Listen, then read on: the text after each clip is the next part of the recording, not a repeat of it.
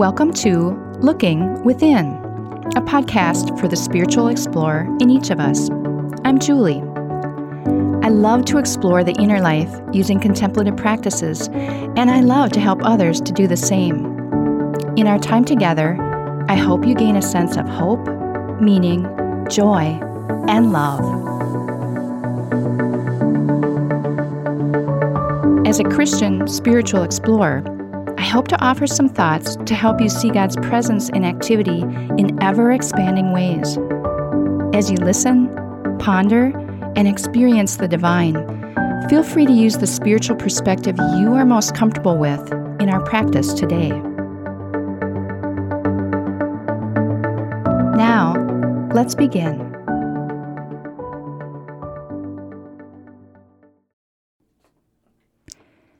Transition and change. Two words that can bring anxiety and fear into our hearts and minds. Some have wisely observed that all of life is transition, affecting us at any age and touching our relationships, jobs, our bodies, and the places we find ourselves living. On the one hand, sometimes we welcome some freshness and some new challenges in our life. But mostly, I suspect, especially as we move further along our life's journey, we prefer that things remain relatively constant, comfortable, and predictable. Last time we began a multi-part series centered around transition and used the transition curve to help us with this discussion.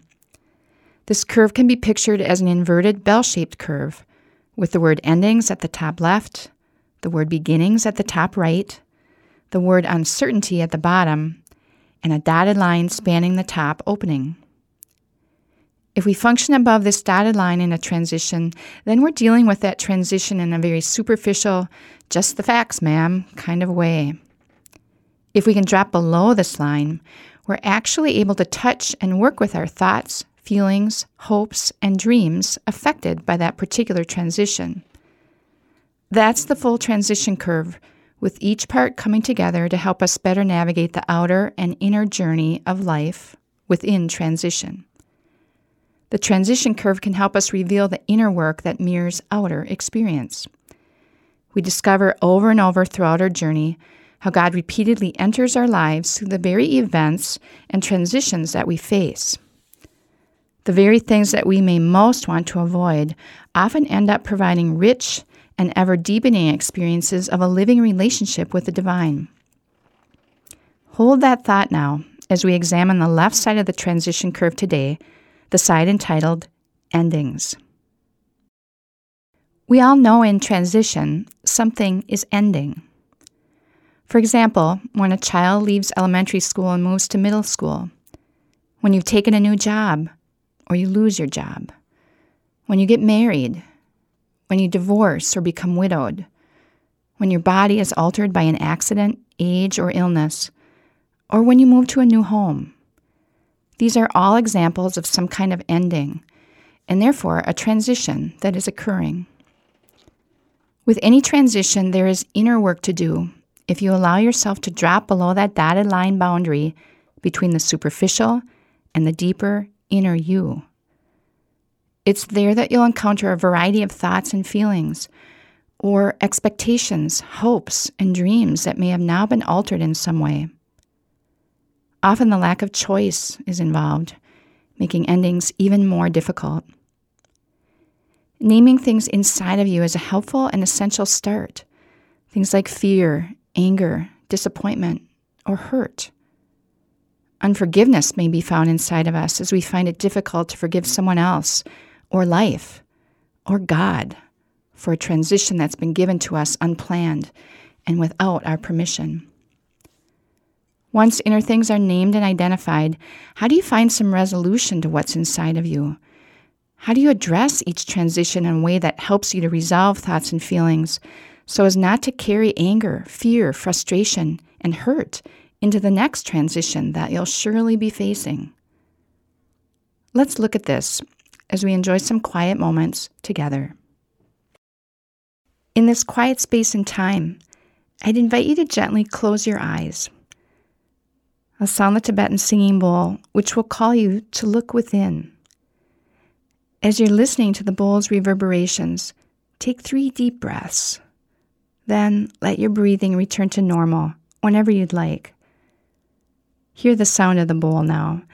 Let it center you. Let it remind you that God is here with you.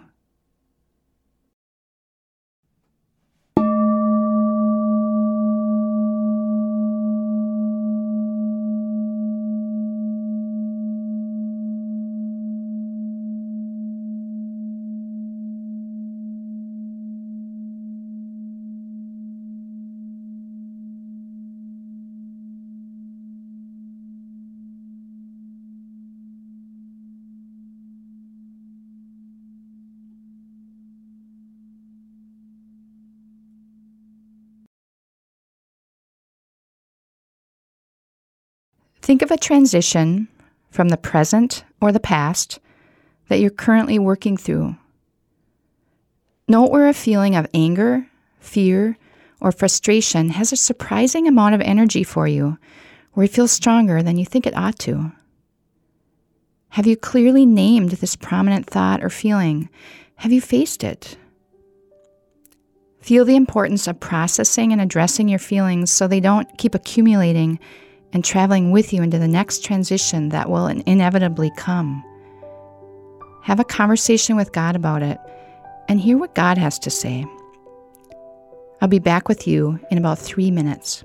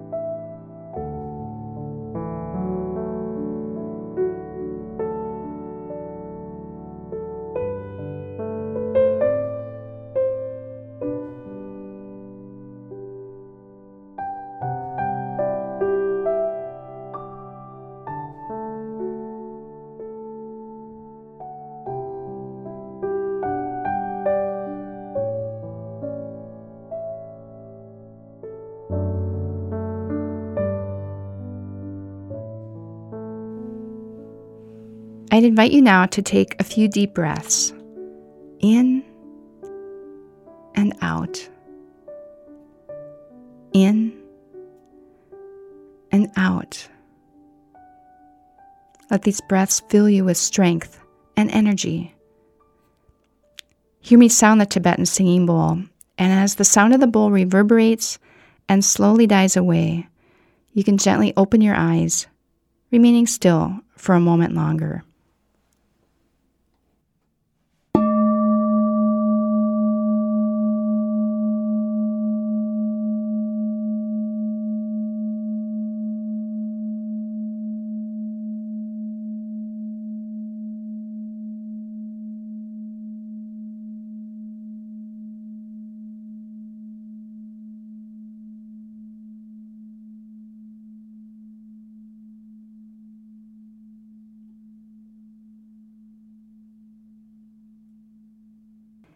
Examining this part of the transition curve, your endings, is so worth your time.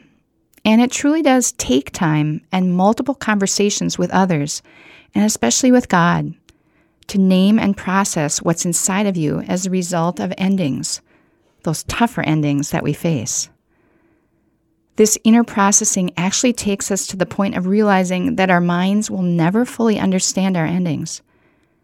Our minds will keep cycling through our endings, searching for meaning or an explanation for why something has happened in our life. Ultimately, we'll see that our minds can't help us. This mind-related strategy to finding some answers will not work. And then we'll fall into God. We'll see things with the mind and eyes of Christ. I cannot claim to have mastered this process at all. Not at all. But I do feel confident that when we take these things to God, when we can name what lies deeper within us, really getting at and exposing lingering fear, anger, or frustration created during our endings in life, that we'll begin to find some resolution, some comfort, and some direction, some hope from God. Insights and perspective will come to you that are not just pat answers, but rather a personal, experienced wisdom that you'll need and want to own for yourself. Our initial entry point to this wisdom can be found in the attempt to consciously address our feelings towards endings and transition. Even this naming of what lies inside of us helps us avoid accumulating and dragging forward to the next transition, the thoughts and emotions about a past ending. I believe with all my heart that God is very close by, closer than our breath, wanting to help, comfort, encourage, and strengthen us in all of the endings and transitions of life, wanting to help us live lives that are freed of our limited mind and understanding, and instead full of the life, love, compassion, and flow of Christ.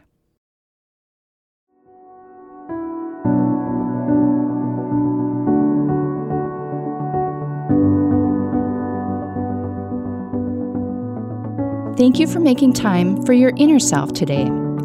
Whatever you've discovered and experienced, carry that with you in the coming days. You can find more episodes at our website, Gloria-Day, that's DEI.com/lookingwithinpodcast, or subscribe through your favorite podcast app. We'll see you next time.